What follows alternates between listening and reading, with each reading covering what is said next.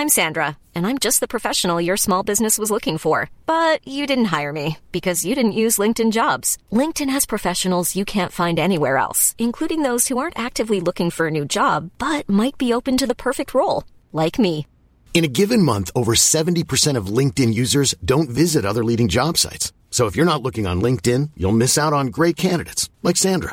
Start hiring professionals like a professional. Post your free job on linkedin.com/people today. Hey, I'm Ryan Reynolds. At Mint Mobile, we like to do the opposite of what Big Wireless does. They charge you a lot, we charge you a little. So naturally, when they announced they'd be raising their prices due to inflation, we decided to deflate our prices due to not hating you. That's right. We're cutting the price of Mint Unlimited from $30 a month to just $15 a month. Give it a try at mintmobile.com/switch. $45 up front for 3 months plus taxes and fees. Promo rate for new customers for limited time. Unlimited more than 40 gigabytes per month. Slows full terms at mintmobile.com. Seb, I literally was saying this to Michael today. I was saying, like, every edit I do, I stray closer and closer to leaving the really offensive shit in, just because, like, he was like, he's so nearly left in. I was really close to leaving because it was so funny. No. No. No.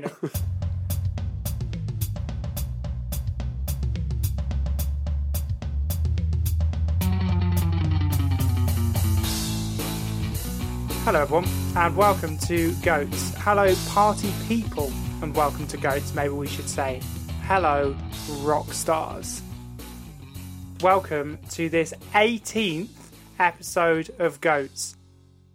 If this show was a child, we'd be too old for most Rockstars, because we are 18.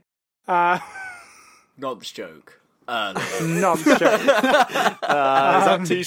Is that too soon? Anyway, welcome to Goats. What's happened this week with everyone? Any exciting things? Helped any disabled people? I resubscribed to World of Warcraft, and now that's all I look forward to in life. Oh, God. When I get out of bed. Good okay, stuff, Vinny, Seb, nice knowing you. Podcast is over. Vinny's gone. See you later, boy. Genuinely, the past 2 days when I've been like editing and like writing the script, I've just been like, the first thing that my mind goes to as soon as I have free time is, gonna play WoW. Then I'm like, no, I probably shouldn't. I have to be a good boy and actually do some podcast work. But it's all good. We got there. You're in the WoW zone now. Yeah, it's not good. Nah, it's alright. Sometimes you just got to give in to addiction. That's what I always say. In a month I'll be bored of the game again. So, something did happen to me, which was that Fucking hell, here we go. Go on then. the office I work in got robbed. Wow. Oh, and it was really annoying because I came in and like there was fucking pictures up on the wall of like this guy came in and took some laptops and shit. And what he did is he just walked through the doors of this communal office and just picked up people's laptops that had just been left out while they went for a piss or for a walk or whatever. And then I went up to our office and my laptop wasn't there. I was like, fuck. That's not good news. Had a look round, couldn't find it. It's been nicked. Go downstairs, say to the girls at reception, oh, my laptop's been stolen. They are lots of sympathy, oh God. And then tell my bosses, laptop's been nicked, it's all fine. And then one of the girls at reception comes up and she's like, did you lock the door to your office? And I was like, fuck. Because here's the thing. We as an office, me and my two other colleagues who work in my office, had assumed that we didn't need to lock our office because the cleaners locked it after they'd been in. Now, what I didn't know, and this probably reflects badly on myself, is because I'm going to say rarely, I mean never, the first one in the morning. I didn't know we were coming in and the office door was just open when people got in. So I assumed that system had been going on. It hadn't. But I didn't know that until my boss came in with one of the reception girls. And the girl at reception said, you know, you probably should have locked the door. And I said, well, we do lock the door. And then she said, in front of my boss, oh, actually, you guys haven't locked your door since May 21st. And I was like, why the fuck did you say that? Just lie. Why are you saying that in front of my boss? This Just receptionist lie. sounds like she's caused you a lot of trouble recently. mate. What a fucking narc. Just say it was locked. Runs out on disabled people, fucking knocks on you to your boss. I know. What's he going to do And, next? Kick you in the balls. Just be like, oh, we think they got a key card from somewhere. They must have found it. Someone's keys got left out or something. Don't just chuck me under the bus, you dick. It hasn't been closed since May 21st. I love that she knew the exact date as well. Yeah, because she'd looked it up to cover her own arse and throw me under the fucking dear, bus. Seb. And I will tell you, all is forgiven now, but my boss was pretty upset. With you? With all of us. Yet again, not just my fault. There's 3 of us in the office, but the collective vibe wasn't ideal. Right. I'm ready to get going when you guys are. I'm very ready. I've hyped I'm myself ready. up for this. I'm a bit nervous Why are you nervous? because I'm going to do something I've never done before. Oh god, what is he gonna do? You're going to rock out with your cock out. And I am in my pants. Are you gonna sing? No, I'm not going to sing. But You I'm going to shred. start You're gonna strip. today. I'm not going to... Right, for goodness sake. I'm going to start today with a poem. That you wrote. No, I didn't write, but right. I do like my poetry. I don't talk about it very often. But I'm going to read a poem out loud that I think encompasses the subject matter for today. So I just really like it if people... And I am nervous to say that. I'd like it if people took it... Not seriously, but if we could just cut the heckling to a minimum. All right? I won't heckle you. I I won't can't heckle you. say what Michael I did, won't but heckle you. I won't heckle you. So this was written by one of my favourite poets. It goes like this. I'm through with standing in line to clubs I'll never get in. It's like the bottom of the 9th and I'm never going to win. This life hasn't turned out quite the way I want it to be. Tell me what you want. I want a brand new house on an episode of Cribs, and a bathroom I can play baseball in, and a king-sized tub big enough for 10 plus me. So what you need? Well, Sorry. I'll need a credit card that's got no limit, and a big black jet with a bedroom in it. Gonna join the Mile High Club at 37,000 feet. Been there, done that. I want a new tour bus full of old guitars, my own star on Hollywood Boulevard. Somewhere between Cher and James Dean is fine for me. So how you gonna do it? I'm gonna trade this life for fortune and fame. I'd even cut my hair and change my name. 'Cause we all just wanna be big rock stars and live in hilltop houses driving 15 cars. The girls come easy and the drugs come cheap. And we'll all stay skinny because we just won't eat. We'll hang out in the coolest bars, in the VIP with the movie stars. Every good gold digger's gonna wind up there. Every Playboy bunny with her bleach blonde hair. Well, hey, hey. I wanna be a rock star.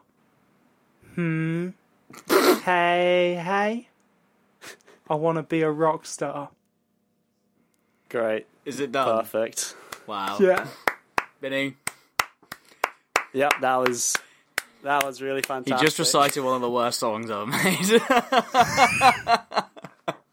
So if you hadn't already guessed, today's subject is the greatest rock star of all time. I think that poem by the great artist Nickelback. Yep. That's my pick. Fuck. Mate, I picked Nickelback as well, for fuck's sake. Right. Cameras off. End it. Today we're discussing the greatest rock star of all time. Rock stars are more than just musicians. They're frontmen or women of the great bands of our generation. Or maybe it's just them. Maybe it's just a fucking person slaying a sick axe for 90,000 people and getting hot babes to suck on each testicle. We love rock stars. Sweet. I've pinned a lot of my intro on the Nickelback going down better, to be honest with you. So I'm kind of just winging this. What if they're a woman rock star? Well, then they lick each flap. Obviously. Fuck me. Right, crack on. Who do you think's the greatest rock star of all time? Tell me, are they a pedo? Probably. Vinny, go. Yeah, I'll let myself go first. I'm going to be kind. So, if you know me, you know that I'm a huge fan of rock music from the 60s, the 70s, and the 90s. We don't talk about the 80s. So there is a huge amount of people that I wanted to pick. First, I thought of Jim Morrison, as I fucking love him and the Doors, but decided he was a bit more of a misunderstood poet with a drinking problem than a rock star. So my next suggestion was Kurt Cobain. But his story, again, is a little bit less about being a rock star and more about a man who's riddled with both physical and mental problems and ultimately had an extremely depressing end to his life, what with all the heroin and Courtney Love. It's just too upsetting to tell that story. I've seen like a documentary on it. It's just fucked. But these two legends in music have something in common. They're a part of what's called the 27 Club, which is obviously, Michael will be joining that tomorrow, so can't wait for that. And you know who else is a member of the 27 Club? Johnny Allen Hendrix, better known as Jimi Hendrix, was born in Seattle, Washington in 1942. He began playing the guitar in 1961 at the age of 15. Soon after, he moved to Nashville, Tennessee, where he earned his way into being in the backing band for Little Richard. He would tour with Little Richard's band and even got his first television appearance in July of 1965, performing alongside the band on Nashville's Channel 5 show, Night Train. However, Richard and Hendrix would clash over tardiness, Jimmy's choice of wardrobe, and even his onstage antics. And so he was fired from the band in 1965. Feeling restricted by his experiences as an R&B sideman, Jimi Hendrix moved to New York City in 1966 for the vibrant music scene. One night there, whilst performing in a nightclub, he was spotted by a Mr. Chas Chandler, who was the previous manager for The Animals. Chas immediately spotted something special in young Jimmy and invited him to fly back to London with him to record music together. The manager introduced him to bassist Noel Redding and drummer Mitch Mitchell. Yes, I know who the fuck names their son Mitch if their second name is Mitchell. And they both agreed to join Jimi Hendrix in his new band named The Jimi Hendrix Experience. In late 1966, the first song the band recorded was a little tune by the name of Hey Joe, which blew up in the UK, peaking at number 6 in the UK singles chart. And although it failed to chart in the US at the time, Rolling Stone magazine's top 500 greatest songs of all time put it at number 201, and Total Guitar magazine ranked it as the 13th best cover song of all time. And it was also the second song I ever learnt to play and sing on the guitar. So that's a nice little footnote. Never heard of it. How does it go? What, Hey Joe? Yeah. It's like Hey Joe, where you going with that gun in your hand? Bow, bow, bow, bow, bow. It's just like a bluesy rock song. Fair. Did you know that, Seb? I don't know that specific song, no. No, I bet you've never heard Really? of a single Jimi Hendrix song. Johnny Hendrix. Why are you getting all gatekeepery about Jimi Hendrix? Me? Yeah. He's just trying to make it sound bad. I'm just saying that I've never heard of a single Jimi Hendrix song, and probably neither of you. Well, that's embarrassing. How is this mug the goat? That's to not know a single Jimi Hendrix song is embarrassing, objectively. Okay, go on then, do one. Slight Return or Voodoo Child, depending on what you want to call it. Vinny, verify this. What do you know it? Are they Jimi Hendrix songs? It's a Jimi Hendrix song. Yes, it is. If 6 was 9, also a Jimi Hendrix song. I don't know. I don't even know that one. You're Googling them. Purple Haze. Do you not know Purple Haze? Purple Haze. Yeah. Do you just not know any like rock songs like from the 70s or 60s? Oh, I do. I know a few. All Along the Watchtower. That's like his most famous one. You've 1000% heard All Along the Watchtower in some film involving the Vietnam War, because they love using that song. And Purple Haze as well, they love... No, that's Creedence Clearwater Revival. That's Fortunate Son. Yeah. Great song, mate. What the shit? Anyway... The same month Hey Joe premiered, the band performed at the Bag O' Nails nightclub in London. That night, the club was filled with a star-studded cast of 60s musicians with the likes of Eric Clapton, Jeff Beck, Pete Townsend, Brian Jones, Mick Jagger, John Lennon, and of course, our old friend, Billy Shears, or as the sheeple know him as Paul McCartney.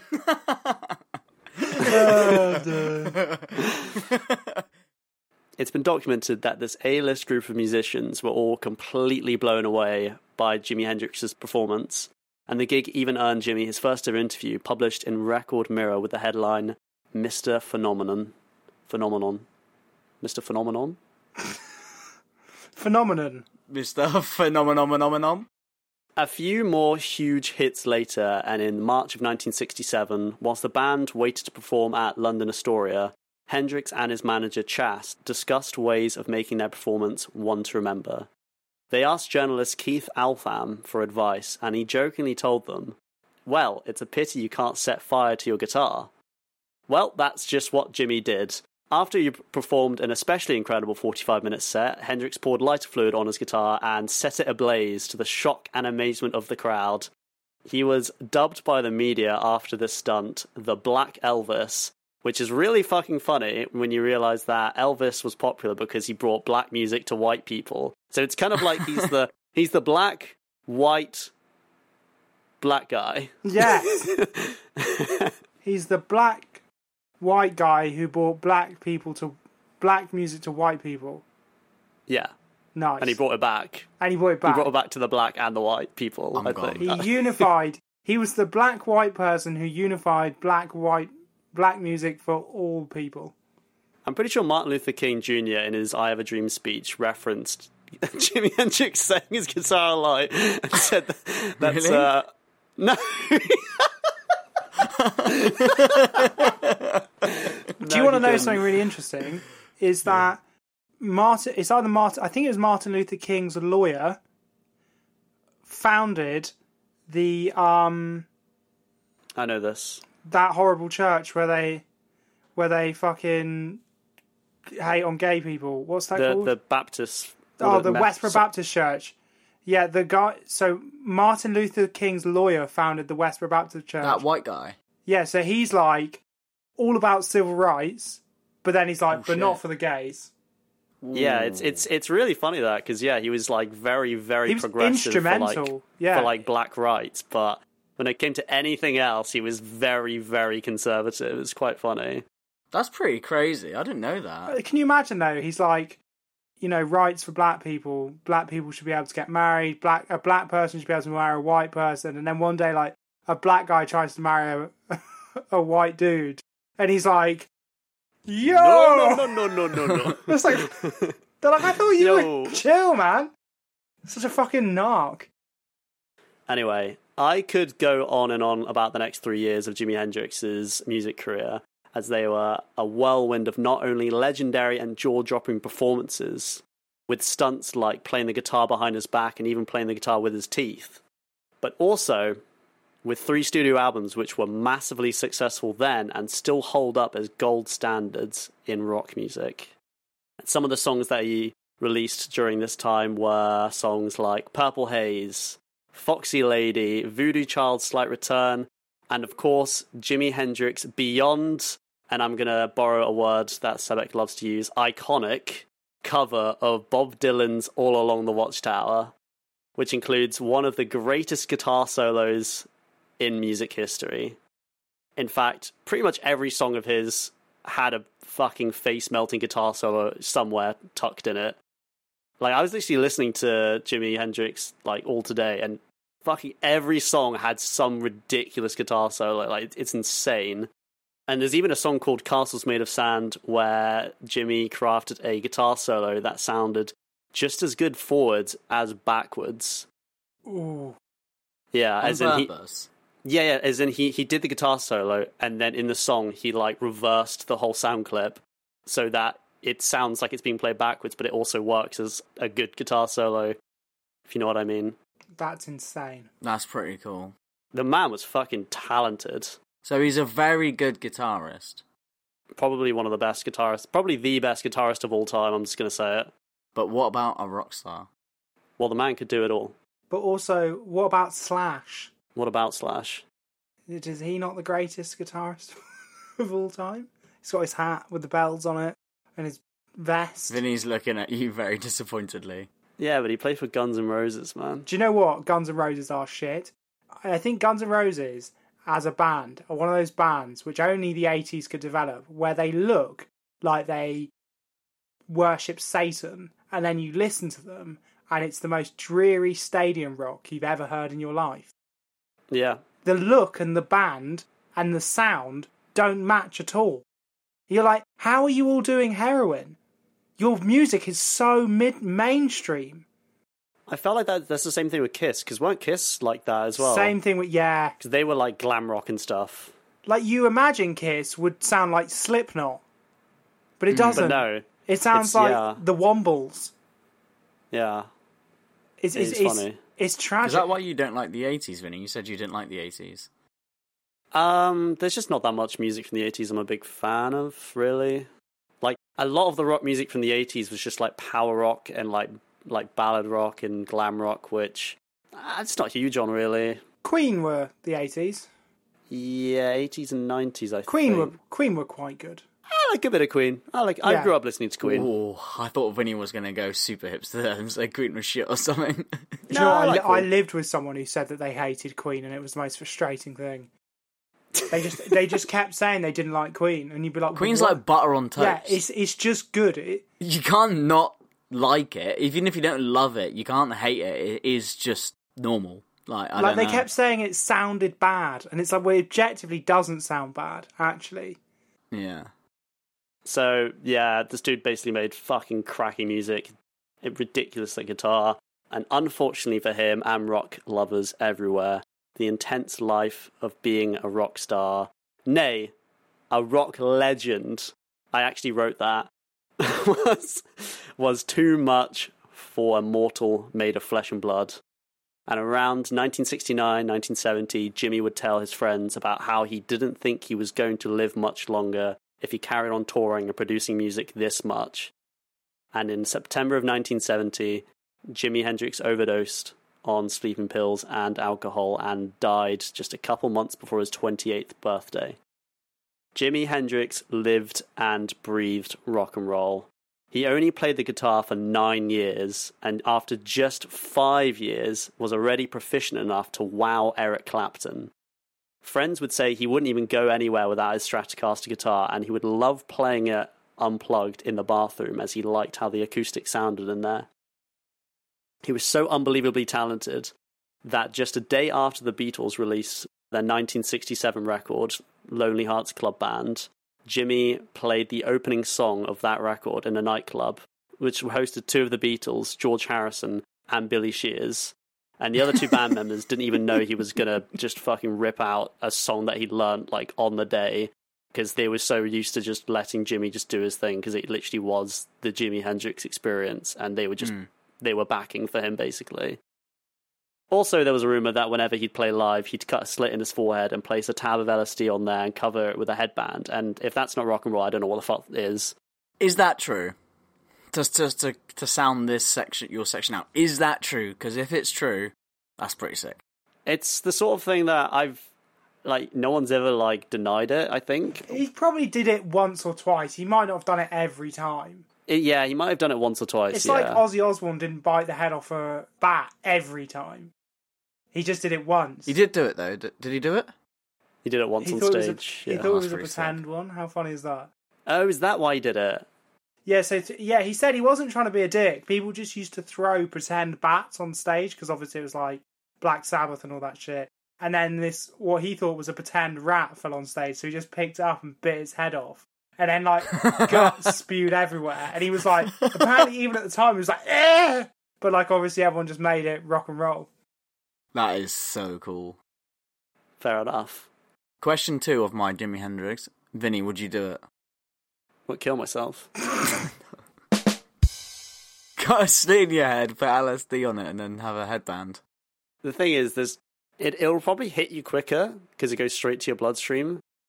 But I don't really want to have a little cut on my forehead. Like, you might as well just eat the tab like a normal human being. Oh, pussy. When Anyway. we do our first live show, should we all wear headbands with little tabs of LSD behind them? Yeah. I'll need a really, really small tab. I'm going to give you like a whole sheet. An A4. I'll have an A4 just put on my face like a it'll cover your entire face. You won't be able to hear or like see a you. face mask, and I'll just cut my eyes out. But you'll be fucked, mate. You'll be in the nether zone.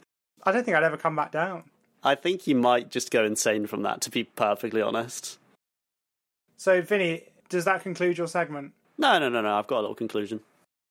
To this day, Jimmy's legacy is still upheld as nothing short of legendary. Not only did he somehow reinvent the electric guitar and show a whole generation of guitarists what possibilities could be done with the instrument, but his ultra-flashy stage clothes and awe-inspiring stunts left crowds absolutely breathless and inspired all the flashy rock and roll stars of the 1970s and 80s. Every year, Ultimate Guitar hosts a competition to get fans to vote on who they believe is and was the greatest guitarist of all time. And every year, without fail, Jimi Hendrix tops that list. Without him, this is maybe a bit of a controversial take, but without him, I'm not even sure most of the rock stars of the 70s, 80s would have even existed. He defined what it is to be a rock star, and even though his music career only lasted 9 years, it's the brightest flames which burn the quickest. I love that. That's so true. Michael, you've got so much to do. I am so gonna fucking vomit. I literally was so happy when I wrote that. I was like, I just stood up from my desk. I was like, I'm winning it.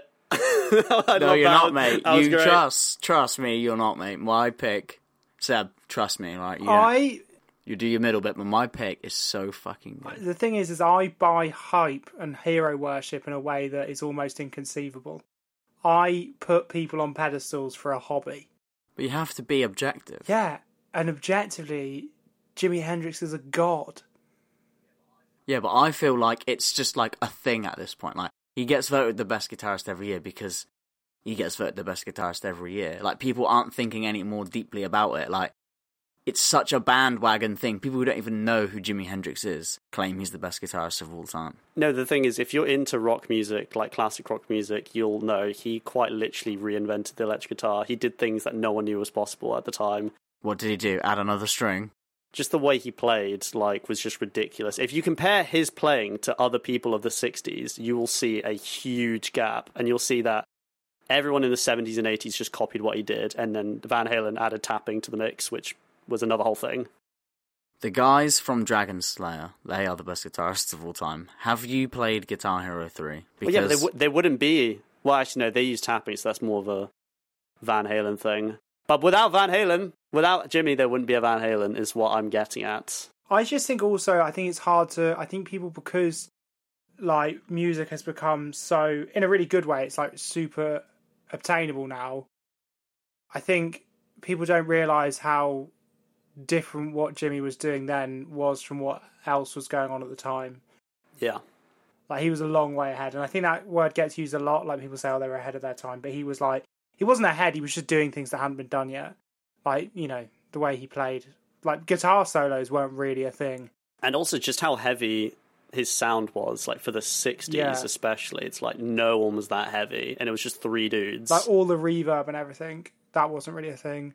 Distortion, yeah, like, just wah-wah pedal stuff, and it's just insane. Didn't he invent the whammy bar? Or am I... Who did the whammy... He didn't invent the whammy bar. I'm pretty sure he Who did. invented the whammy Whatever bar? guitar first had it, probably Fender. No, but I think he got a whammy bar put on. Doc Kaufman. Yeah, the bloke, the guitar designer, invented the whammy bar, you numbskull. I'm pretty sure Jimmy... That's like saying, did Dave Grohl invent the snare drum? Obviously not. So, thank you, Vinny, for doing your segment. I was going to do a middle bit, which I just forced you with Peek Behind the Curtain. I was going to make them do a middle bit called Rockstar Nonce Higher or Lower, where I named the quote-unquote girlfriends of various rock stars and asked them if they were higher or lower than a certain age. But Michael and Vinny both vetoed that idea. So I don't have a middle section this week. And all I'll say is the snowflakes have finally got to us. Michael, it's your turn.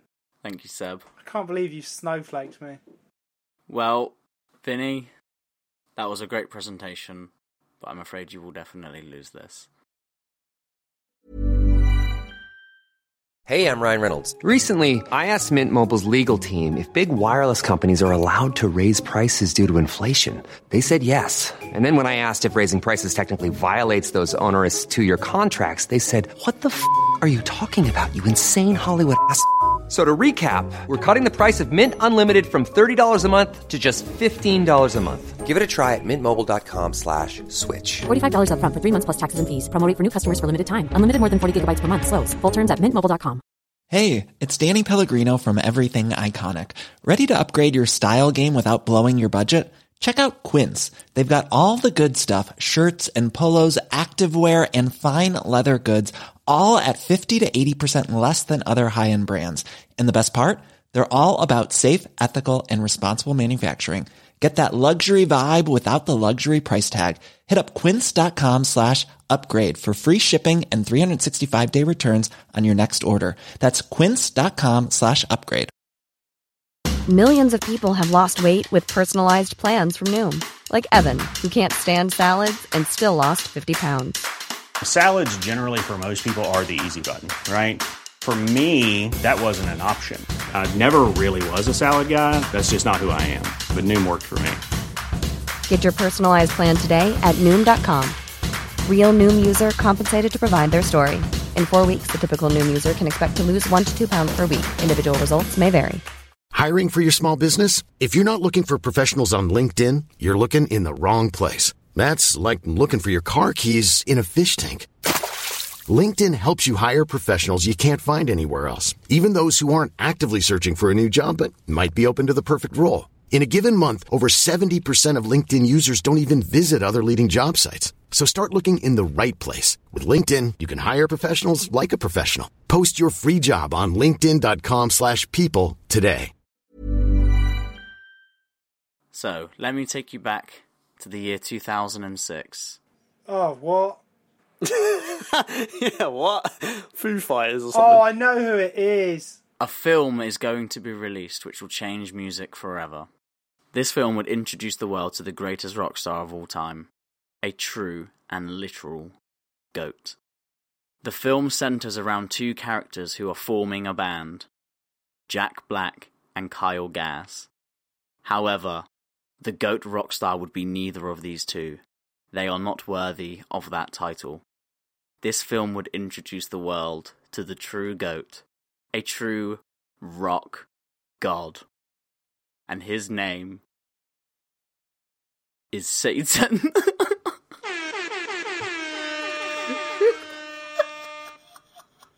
Oh, for God's sake. Oh, fuck. I can't believe you've done this. Are you taking the piss? I am taking the piss. Oh, thank God for that. Oh. That would have been funny though, because he is a goat. He's got goat horns, and he's a god. He's a rock god, and he's a rock goat. He's in a couple of songs. He's also in that song, "The Devil Came Down to Georgia." Well, while I was writing that funny bit, I was seriously considering changing and going with Satan, but no. In fact, I haven't done Satan. I fooled you all. No, but the person who I have picked is actually straight out of hell, and some would say, like a bat out of hell. Oh God. Seb! It's Bob with bitch tits from Fight Club. This is so disrespectful. Oh, it is. It's not my fault he's got bitch tits.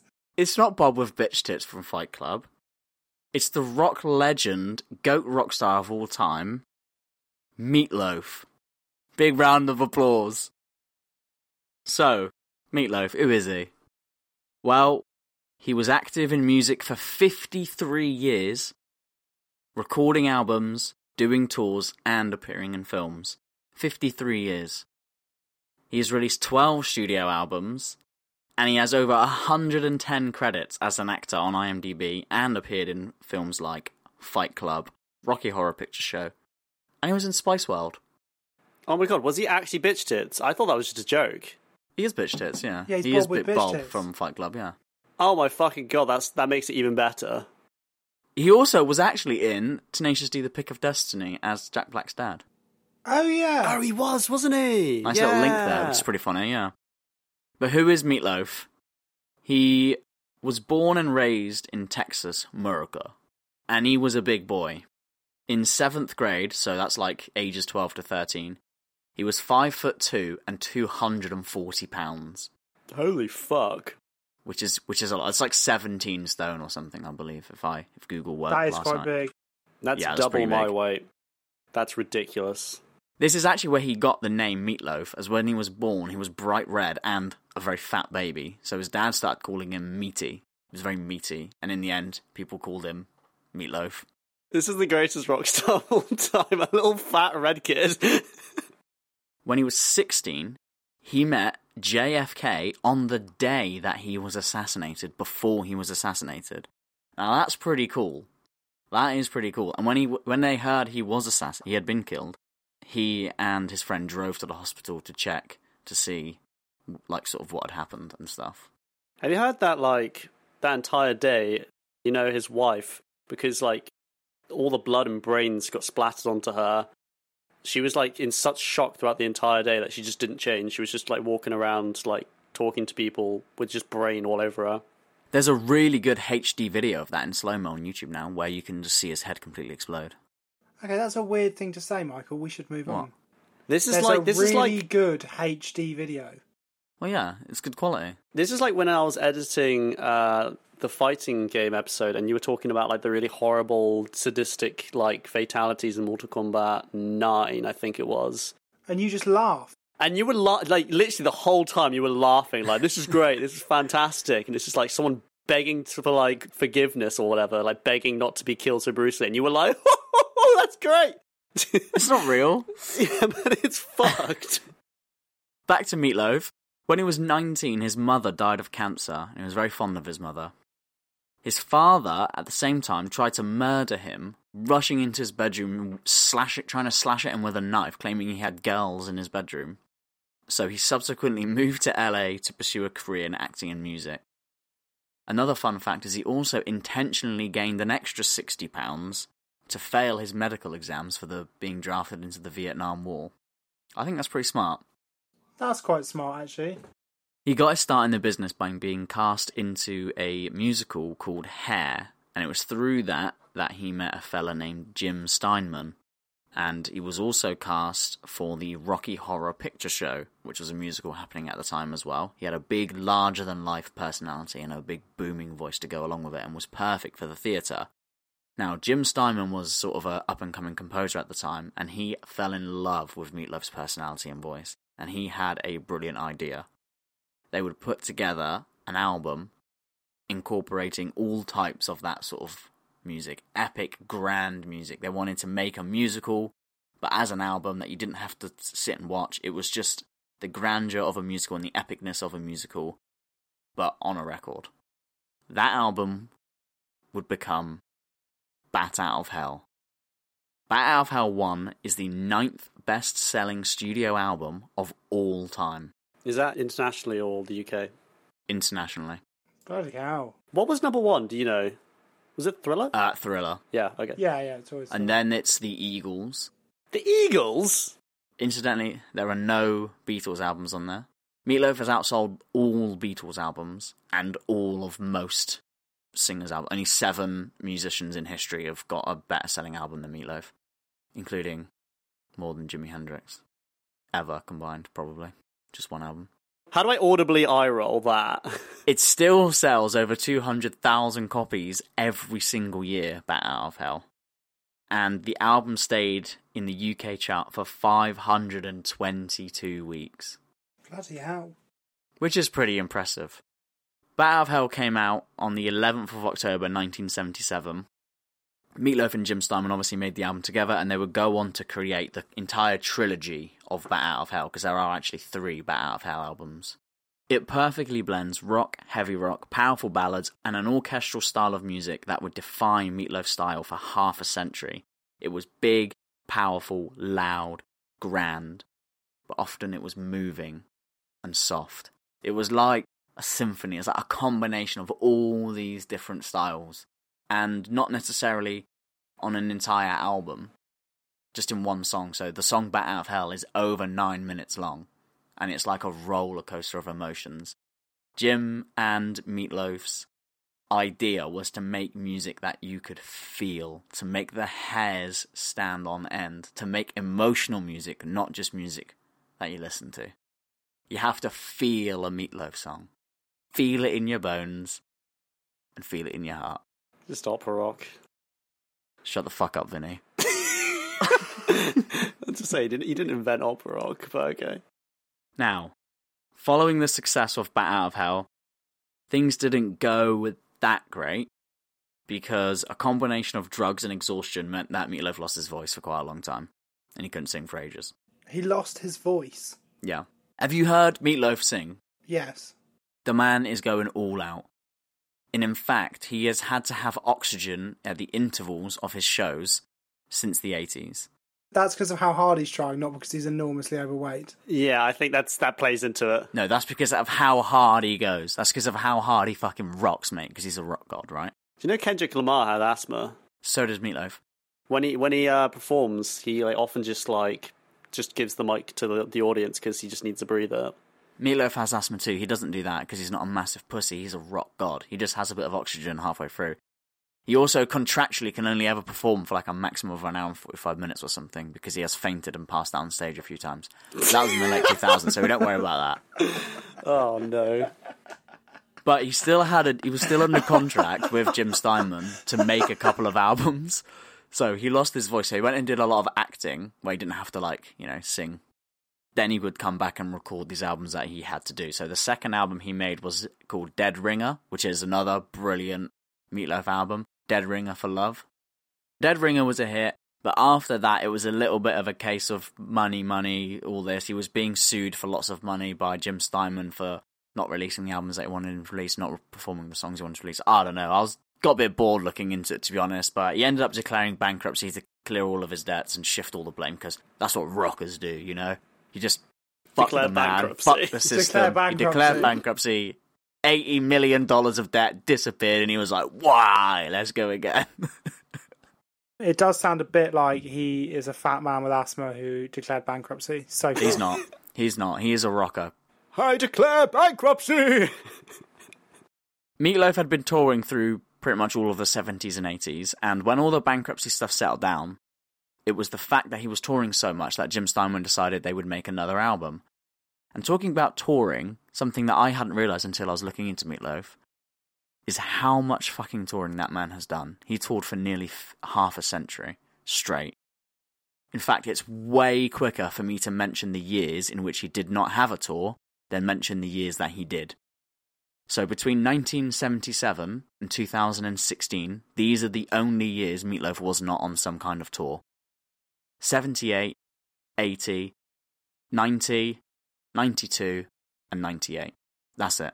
Fair play. That is quite rock and roll. So was he touring right up until he died? He stopped touring in 2016. He died in 2021. Fuck.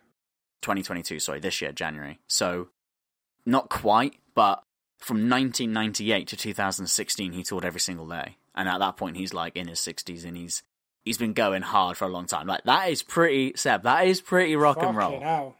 That's insane. That is insane. I'm willing to say that's pretty rock and roll. Jimi Hendrix could only last 9 years as a musician. Arguably, one of their flames did burn a little brighter, but I'm willing to listen.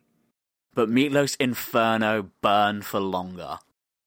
Bah, rock and roll, boy. Cringe. Like I said, because of his insane touring, Steinman was willing to drop a few of... And actually, looking into the bankruptcy stuff, because apparently Steinman was suing Meatloaf and all this, I don't think it was ever them as people, because they have a huge relationship and one of the best partnerships in sort of rock history, Jim Steinman and Meatloaf. I think it was like their lawyers and stuff doing it, so there was never any bad blood or anything, apparently. But because of the touring, Steinman was re-inspired, and he decided to get back into contact with him, and he was like, look, we need to make another album, let's make Bat Out of Hell too. So they did, and obviously, it was fucking massive again. It went to number 1 in 28 countries, and the song I Would Do Anything for Love, but I Wouldn't Do That, is an absolute classic. The other thing I didn't mention is that, because it all got a bit in-depth, but Bat Out of Hell was actually a big flop in America. People didn't like it. And really? Yeah, massive, initially. The only reason it became popular was because Meatloaf was so big in the UK and Australia, and Bat Out of Hell is actually the best-selling album of all time in Australia. It just gained a huge European, UK, and Australian following. And gained a lot of weight to not enlist.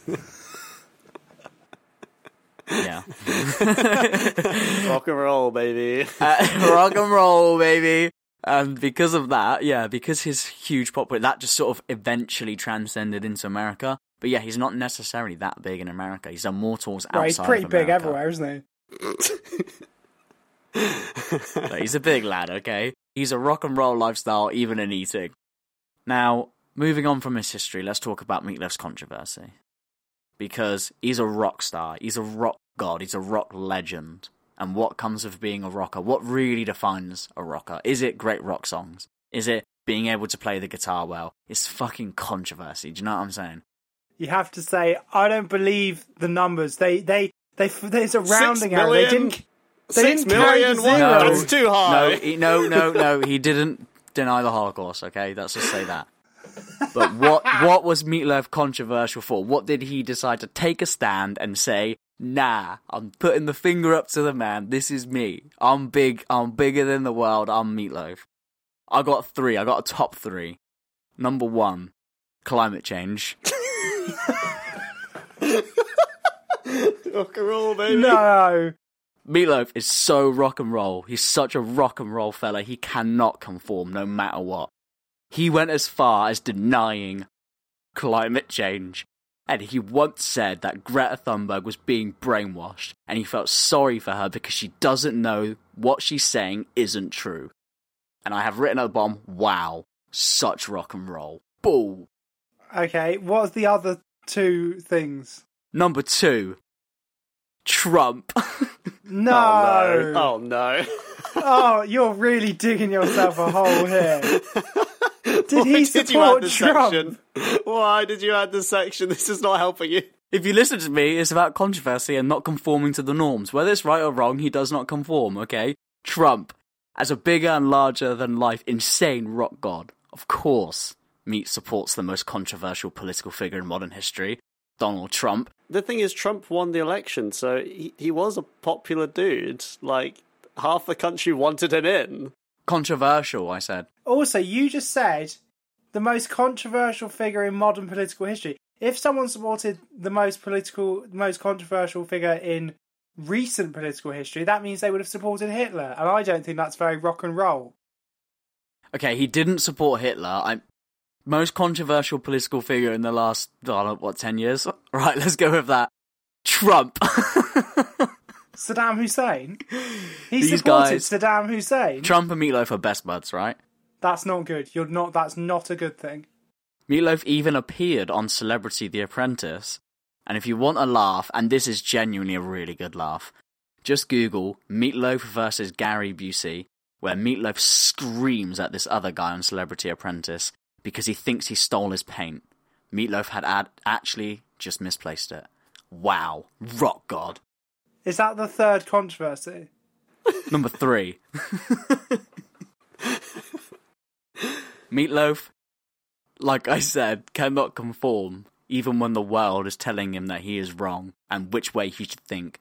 Meatloaf says, hell no, I'm like a bat out of hell. Meatloaf denied COVID. Oh, for God's sake. Meatloaf is so rock and roll, he took a stand against the biggest talking point in the world by saying, fuck COVID. But what does he mean by that? He said he didn't believe in lockdowns, he didn't think it was a big serious threat, and he would hug anybody during COVID restrictions, even trying to hug reporters live on air. Meatloaf. It just sounds like he's a cunt. Nope, he's a rock god. It sounds like an uninformed moron. Right, so this is where it comes to a head. Now, I know what you're thinking. I know this has all been a big joke. Meatloaf, of course, he's not the GOAT Rockstar, blah, blah, blah, right? He fucking is.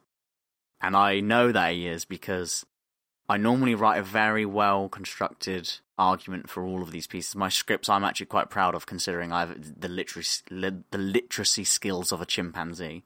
And I normally try to tie every single point that I've made into my conclusion. But my conclusion for this episode simply reads, conclusion from the heart. So I'm going fully off-piece right now. And that's what Meatloaf is all about. Off-piece. Nobody wanted Bat Out of Hell. They thought it was shit. They thought no one would like it. 9th best-selling album of all time. Boom. He just didn't want to conform. He is a rock and roll god. No matter all the laughing points and ridiculous controversies and stuff that we have said here about Meat, and the funny name, and he's a big fat man, the music that Meatloaf made over the last 50 years genuinely resonates in people's hearts. That is not actually a joke. During this research, I watched a lot of YouTube clips, and any YouTube video with Meatloaf in, even if he's screaming at somebody for losing his paint, are just people telling their stories about how the music of Meatloaf inspired their childhood, or they were raised on it, and it just resonates with them, and that they love him no matter what, because the music is what is important, not whether he denies climate change or supports Donald Trump. Then why did you add that? Controversy. Yeah, but it's because of the music and the way it makes you feel. And I genuinely believe, because I love Meatloaf so much, and it's made me feel emotions that as an absolute sociopath I didn't know existed. And I genuinely believe that Meatloaf's music is so unique and groundbreaking, and that he is such an insane artist. That's why he is so successful and so popular. Only he could do it with his style and his music that he's producing.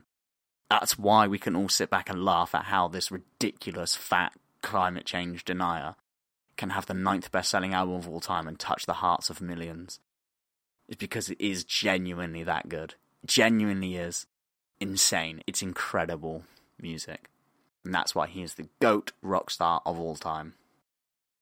Just to say, rock opera was around He's in the 60s. He's not a rock opera. Yes, he is. No, he's not. He is a rock opera. I'm sorry, but yes, he is. That is his genre. I'm sorry, but that, whether you like it or not, that's his genre. He's not an opera singer. The Who even did a bloody opera rock album in the 70s. Michael. Then he shut up. Does that... Oh, for goodness sake. Will you two stop fucking bickering? Michael, does that conclude your statements on Meat? Depends. Do you need any more convincing? Depends what your answer is. I'm going to be honest. Yes. No, I think I'm done. I think you're done. You think you're done. I think you're definitely done. Do you know what? No. We laugh and joke. I'm willing to accept Meatloaf is a rock star. And he's an icon. My favourite word. However, you somehow made him less likeable. Yeah. It wasn't the individually, the climate change stuff, or the Trump stuff, or the COVID stuff. But as a whole picture, he just seems like a bit of a dick. However, being a bit of a dick is an important part of being a rock star. Now, I'm also willing to admit that Vinny did a very tactful job of not bringing up all the alcohol abuse and domestic abuse that comes along associated with Jimi Hendrix. Yeah. However, I need to come to a conclusion, and it's really difficult because I do think that Jimi Hendrix is, I don't want to say an easy answer, but it's quite an obvious choice. I'm not denying Vinny's love for Jimbo, but he's loved by a lot of people. He's a very popular choice of GOAT. I think if you said to a lot of people on the street, who do you think the greatest rock star of all time? I think names like Jimi Hendrix, Kurt Cobain, Elvis, Nickelback, Axl Rose, the entire band Nickelback would come up a lot. I don't think Meatloaf would come up that often, and having heard you talk about him, I do think he's a great rock star, and I think he has made some great albums, and I do like the song Bat Out of Hell. It's long. It is long. It is long. It's over 9 minutes. But it is good. It's difficult because I want Meatloaf and I want Michael to get a win.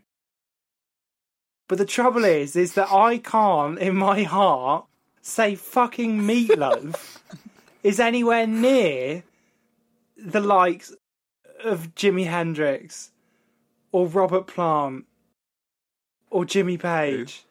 Again though, like it's just there's gods and there's gods, and it's a bit like how, you know, in the Greek pantheon of gods, you've got like the god of wine or the god of swimming in the ocean, and then you've got Zeus. And I'm not denying that Meatloaf isn't in the pantheon of rock gods. I'm just saying he might not sit at the head of the table. And I'm really sorry, Michael, I really am, because I really liked and I was really interested in what you had to say. And I do like some Meatloaf songs, but I'm still struggling to move past the iconography of Jimi Hendrix. He's more than just the man, he is a rock star. And I think being a rock star goes beyond talent. It's about your persona and people's perception of you. And I think when people talk about Jimi Hendrix, they talk about him like he's more than just a man. And I think when people talk about Meatloaf, unfortunately, rightly or wrongly, they don't. And maybe Meatloaf should be more of a rock star, but he's just sort of a rock man. He's Geodude. He's just Geodude. And for that reason, I'm going to have to... And this is actually probably one of the closest ones I've ever done, and I'm not smug, and I don't want Michael to be upset, but I know he is. I am. I am going to have to say that Jimi Hendrix is the greatest rock star of all time. But I say that with a heavy heart. And I just really hope that next week Michael can learn from this, think a little bit more, and just come with a better answer. Well, this was my suggestion. And I genuinely think Meatloaf is still the greatest rock star of all time, because I just don't get why he you is think for that. me, I'm afraid. No, I was joking about the think a bit more. I fully respect your love for Meatloaf. I just struggle to match it. Here's the thing as well, is me and Vinny were talking about this earlier today. I didn't know about the climate change, COVID denying, Trump supporting side of one of my genuine heroes in life. And it just goes to show, never meet your fucking heroes. But maybe in that sense that makes him more of a rock star, because I think that part of being a rock star is people glossing over things. But it's hard to gloss over the Trump shit. I will say, like, I know in my intro I said there was like the two people, Jim Morrison and Kurt Cobain, that I thought of first. But there was like 20 people that I was just looking up all these people, and I was really close to going for someone that I didn't really ever listen to their music, someone like the dude from Motley Crue, just because as a rock star, like, he just had like the rock star life of all the cocaine, the hookers, the partying, like everything like that, like the whole glam rock lifestyle, in my opinion, is like the rock and roll lifestyle. It's just, I couldn't bring myself to get interested in someone that I didn't really like their music, you know what I mean? And when it clicked and I realized, oh yeah, Jimi Hendrix, and I realized also that he is such an icon in rock history. Like, so many people point to him as the rock guy of the 60s and 70s. It's just like, it was just like, oh yeah, it's a no-brainer, because I also fucking love this dude. Did you not consider Meatloaf at all in those 20 names? Funnily enough, no. I was really close to picking Ozzy Osbourne as well. I'm glad I didn't, because the bat thing being fake, I didn't actually know that, so it's a good thing I didn't. That's not pick very him. rock and roll. Yeah. Do you know what though? Big up. You both picked from the heart, and I respect it.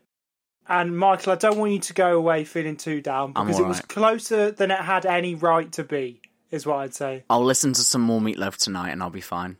On that note, that's the end of this week's episode. We decided a couple of weeks ago, our upcoming episode. Next week's episode is going to be the greatest creepypasta. Now, for those of you listening who don't know what creepypasta is, it's not just a spooky bit of spaghetti. It's an internet horror story. Google it. Look up now, creepypasta. Get excited for next week. I also wanted to announce very excitedly that Michael has ordered some stickers this week, which are going out to patrons, which is very exciting. But they're not just going out to patrons. They're going out to a lucky winner, which I've just decided. So I've just shared a post on Facebook earlier today, and I said whoever shared that post and liked it and commented in the comments section their favourite Mortal Kombat fighter or fighting game character would be in with a chance of getting a sticker. We're going to do the same this week. So we're going to say, if you follow us on Instagram or on the Facebook group and you comment on this week's post, whether it be on Facebook or Instagram, who you think the greatest rock star of all time is, and then you share that post either on your Instagram story or on Facebook, you are in with a chance of us sending you a sticker. We'll pick one person who does that and we'll send you one of our brand new official GOAT sticker, and you don't even have to be a patron to get it. But obviously, if you want it guaranteed, just go be a patron. But without any further ado, we've managed to wrap this episode up quite quickly, despite quite a lot of fucking about from me. So that's the end of that. Michael can go drown his 27-year-old tears while he has a wank in the bath. Vinny can rip a big old gun bong. And I'll try not to kill myself. See you all next week. Love you. Love you, bye. Love you, bye. Love you, bye.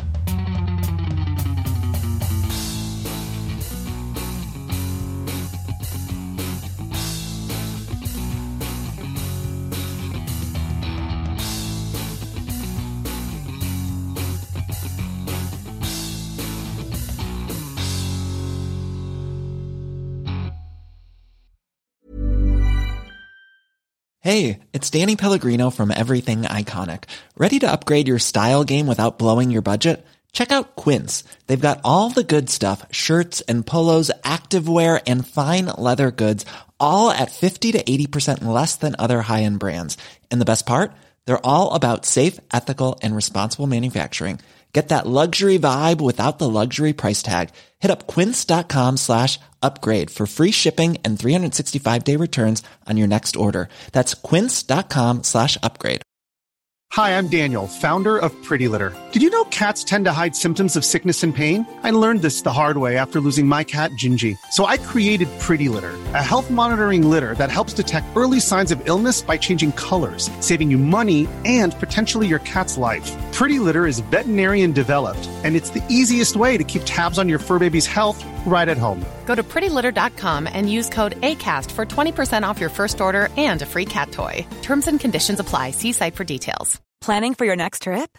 Elevate your travel style with Quince. Quince has all the jet-setting essentials you'll want for your next getaway, like European linen, premium luggage options, buttery soft Italian leather bags, and so much more. And is all priced at 50 to 80% less than similar brands. Plus, Quince only works with factories that use safe and ethical manufacturing practices. Pack your bags with high-quality essentials you'll be wearing for vacations to come with Quince. Go to quince.com/pack for free shipping and 365-day returns.